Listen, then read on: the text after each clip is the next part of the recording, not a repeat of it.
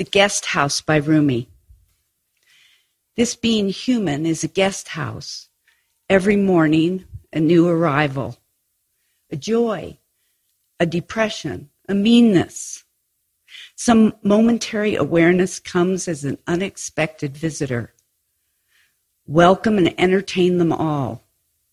Even if they're a crowd of sorrows who violently sweep your house empty of its furniture, still treat each guest honorably. He may be clearing you out for some new delight. The dark thought, the shame, the malice, meet them at the door laughing and invite them in.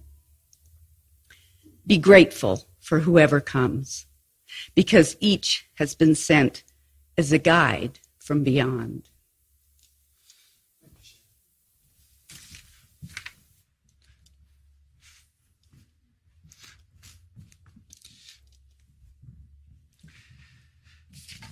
Now, this today, we're on the third of a series that we're doing. We have been doing over this past few times. And the series is called Life Force or Forced Life. And we're asking a question in this series, which is whether or not the life force that's within us is simply an imperative to live, something that just drives us and is just an on switch that keeps our motors running, leaving it to our mind to get into gear and our own wits to tell us which way to go forward. Is that the way? Or whether or not that life force can actually guide us in the way that we live our lives. Are we on automatic? Is it just an on switch, that life force, and we have to decide everything? Or can that life force actually guide us in our lives? Really, the question is there a latent order within that life force that can lead us into action that will be good for both us and the greater whole? Or really, is it up to us to try and work out what to do? I always think that what we're doing here is trying to work out how to live our lives more skillfully. And to me, this is the million-dollar question. How much do we have to do? Or how much do we let go and allow to have happen? I mean, obviously, it is a bit of both. We have to decide that this life force is worth trusting in the first place. And then we have to work out, how do we cooperate with it? Is there something out there that we can trust? And how do we cooperate? There's definitely some working out to do in our lives. And in the last couple of weeks that I've spoken, we've looked at the order that's in the universe. The universe obviously does have an order. The planets are up there, sun comes up every day, we then explode into space. There is a certain stuff that keeps everything together. There's obviously an order. And I was really asking whether or not that order reaches into our personal lives. Does that order reach into how we experience our lives? And I suggested in the second session that life of itself is chaotic.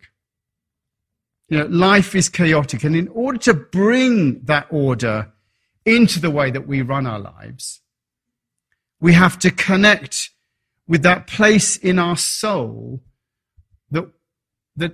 that life force connects with us. We have to go into ourselves and be with our soul in some way. There's an aspect of the soul of the universe and our soul that is connected. Now, I'm suggesting that we have to go into ourselves to find that order. We have to consciously bring that life-giving and life-affirming order into our day-to-day living in order for us to have an ordered life, to experience that order. There's something that we have to do. And working out how to do that really is the nature of free will. We have a choice as to whether or not to do that. It's a choice as to whether or not we bring order to the chaos that happens in our lives, or we just react to the chaos. That really is our choice. Realizing the order in our lives, I'm suggesting the order in our lives is not dictated by the circumstances, but the amount of order in our lives is dictated by the way that we relate to the circumstances. So the order is not dictated by the circumstances, it's dictated by the way that we relate to the circumstances. Whatever happens to us it's within our power to contain it. And rest in the idea, this is what I'm suggesting, and rest in the idea that the universe is fundamentally a friendly place. And however we've judged those circumstances, be they good or bad, as far as our judgment goes, there is something deeper going on. Like that poem with the sorrows, you may not want them, but actually maybe they're there to create room for something else. There's something is offering us a challenge in those circumstances.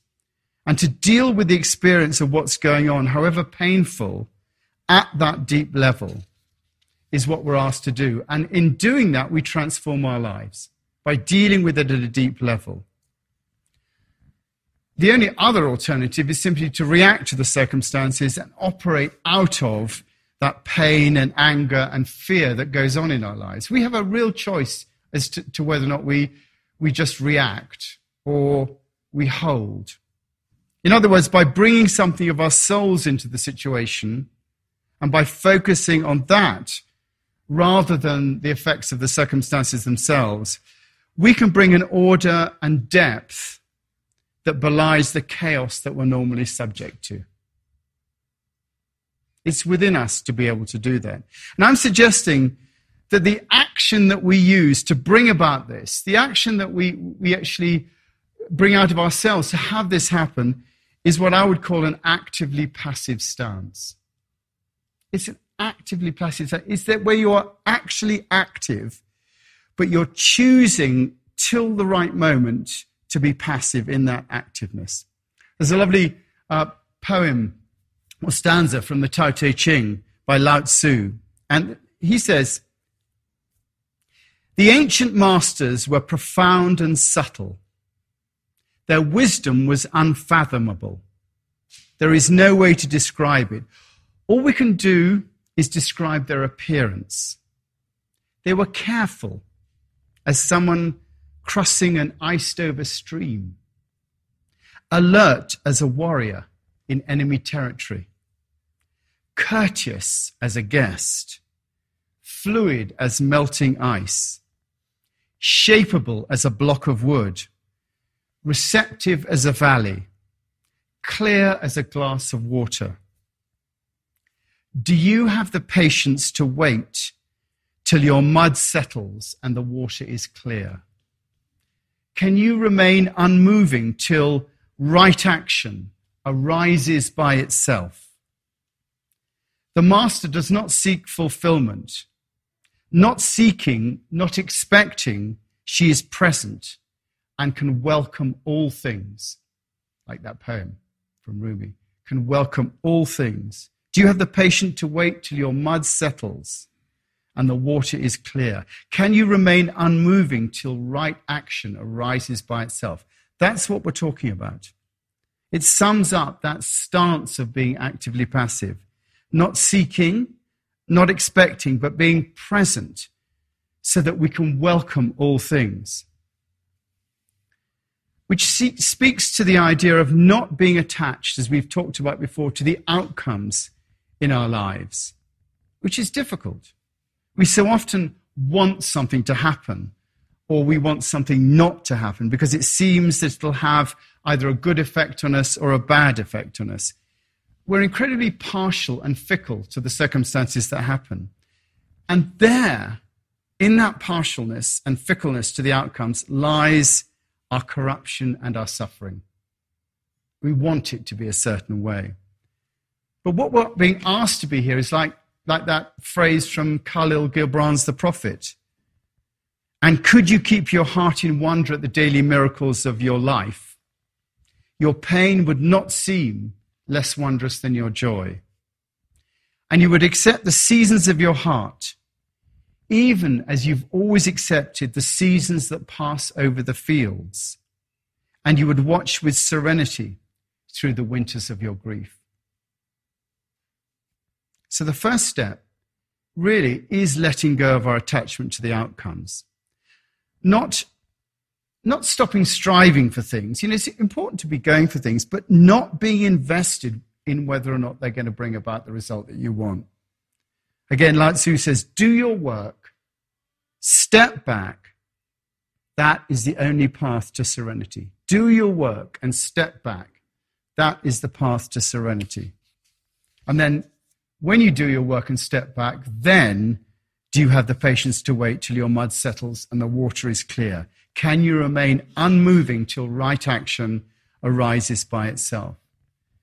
And that's difficult.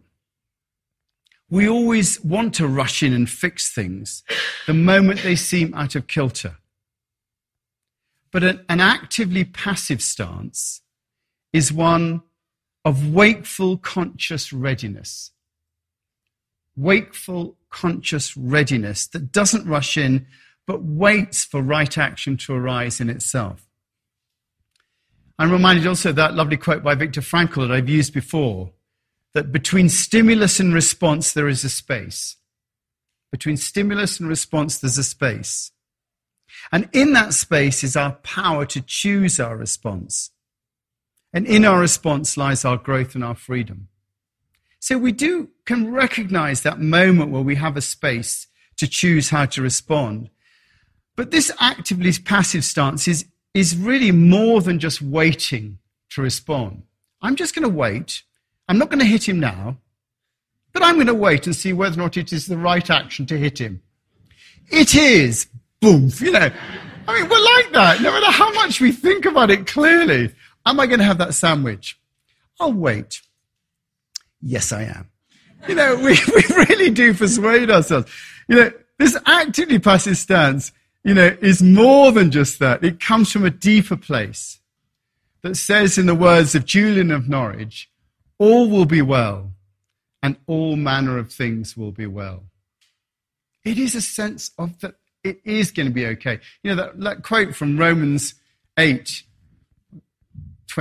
you made up, I think it's 20, which says that, all things work for good for those that love the Lord. It's the same thing. All things work for good. The sorrow, the joy, all things work for good if your heart is in the right place. If you are in that stance, it comes from a deep conviction that fundamentally life is turning in the right direction. And that if we let it turn in our lives, then something new, something beyond our expectation will happen. A horizon that we'd not previously considered will appear.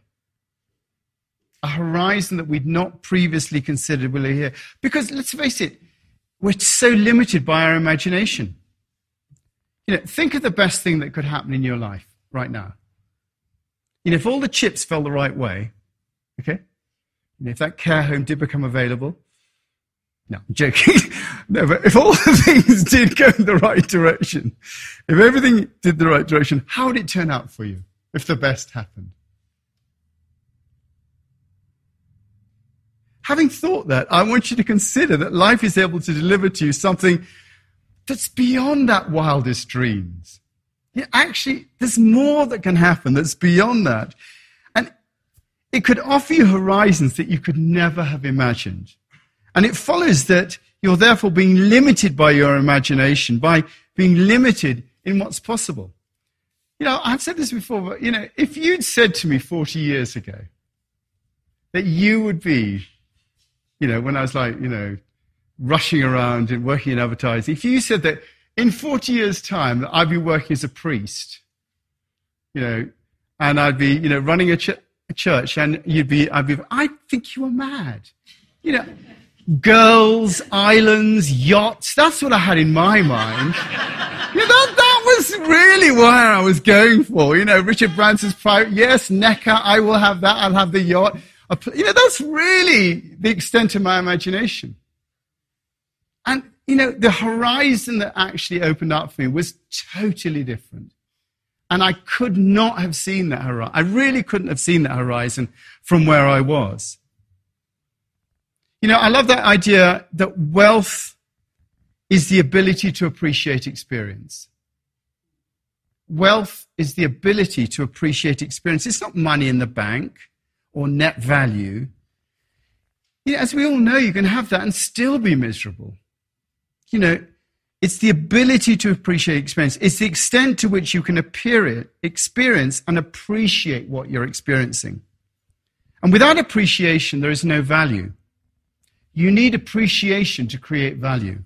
In fact, the word appreciate comes from the Latin word epretarius, which means, funnily enough, to set a price to. The word appreciate means to set a price to. In other words, the creation of value is in our own hands. I think it's quite interesting. The creation of value is in our own hands. And when that's expanded, when your very horizons of wealth are expanded, so it's possible for your life to be expanded. In other words, I'm saying that this stance of being actively passive actually enables you to appreciate value. It's saying, I will wait till the right action arises by itself, waiting until something greater than my imagination comes through, something that the life force that's driving my life just produces. I'm going to let that have free rein and see what it brings. And it is totally embedded within the Christian culture as well. I mean, you've got to look, when you look at the Lord's Prayer, for example, that whole prayer, and it's on the sheet for us to say a bit later on, is an actively passive stance. It's the acknowledgement of the existence of that life force, Father of us. That's the acknowledgement of that life force. Hallowed be your nature. May your kingdom come. It doesn't say may my broker's kingdom come or may my kingdom come. It says may your kingdom come. May your will be done. That's what we're waiting for, the clarification. As in heaven, so on earth. Allow me just to wait for that. Give us this day our bread from above that gives our whole life meaning. Give us this day our bread from above that gives our whole life meaning. Let me wait till I see where I should be going.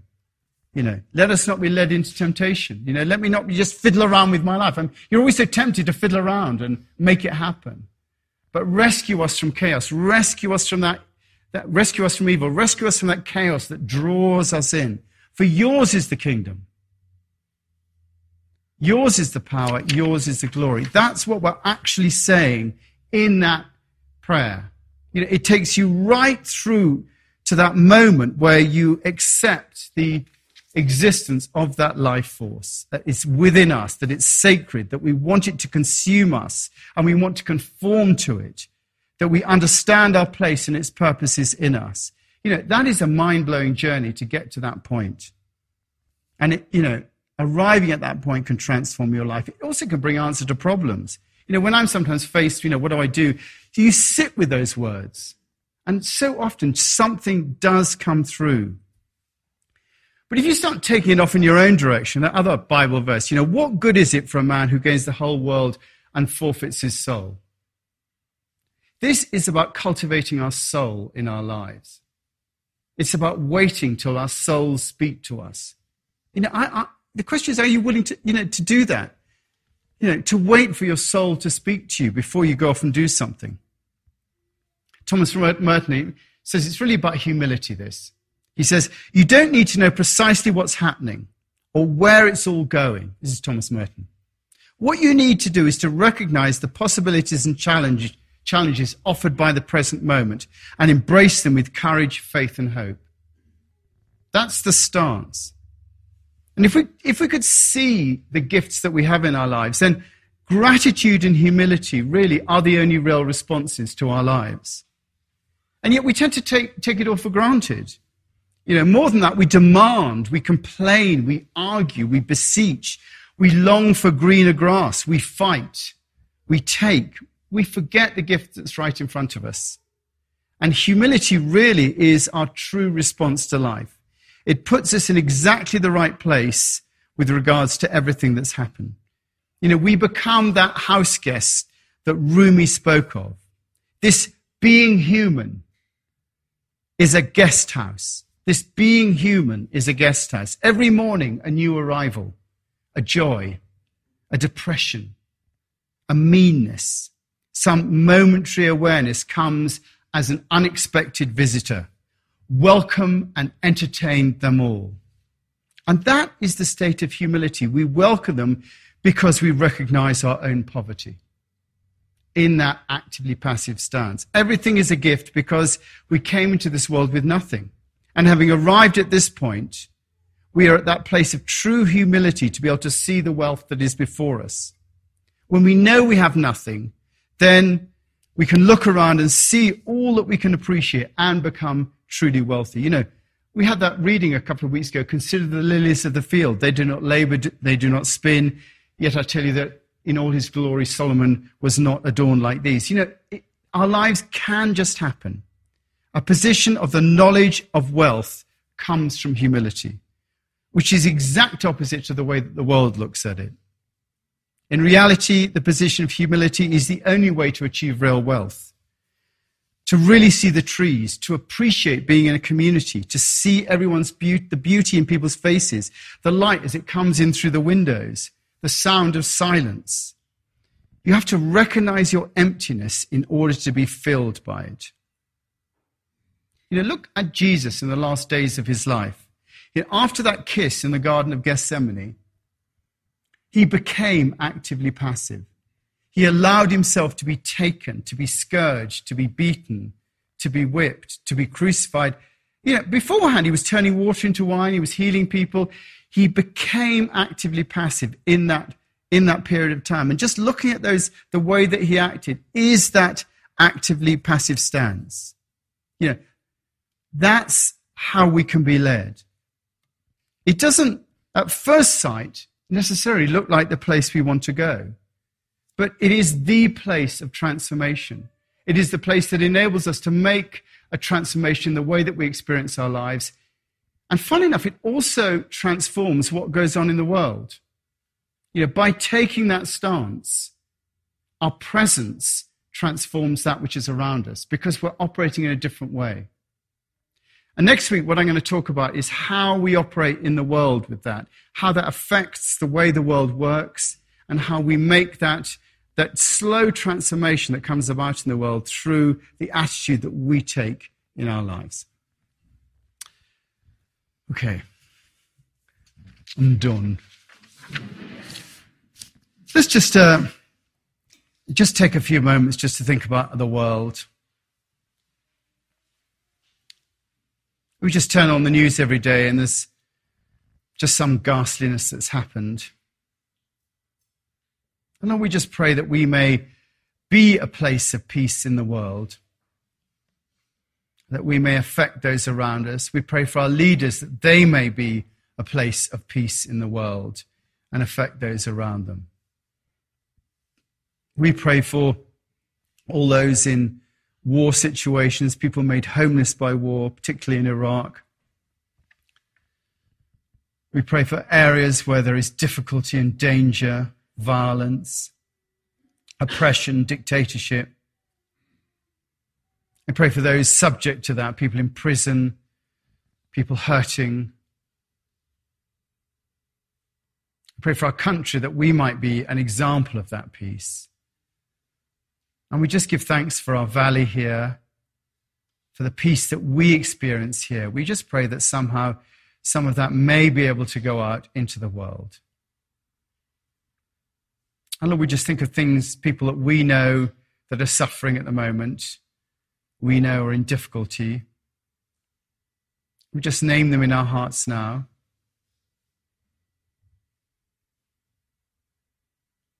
And just as a community, we particularly pray for the family of Bob Murray, who passed on the 5th of this month.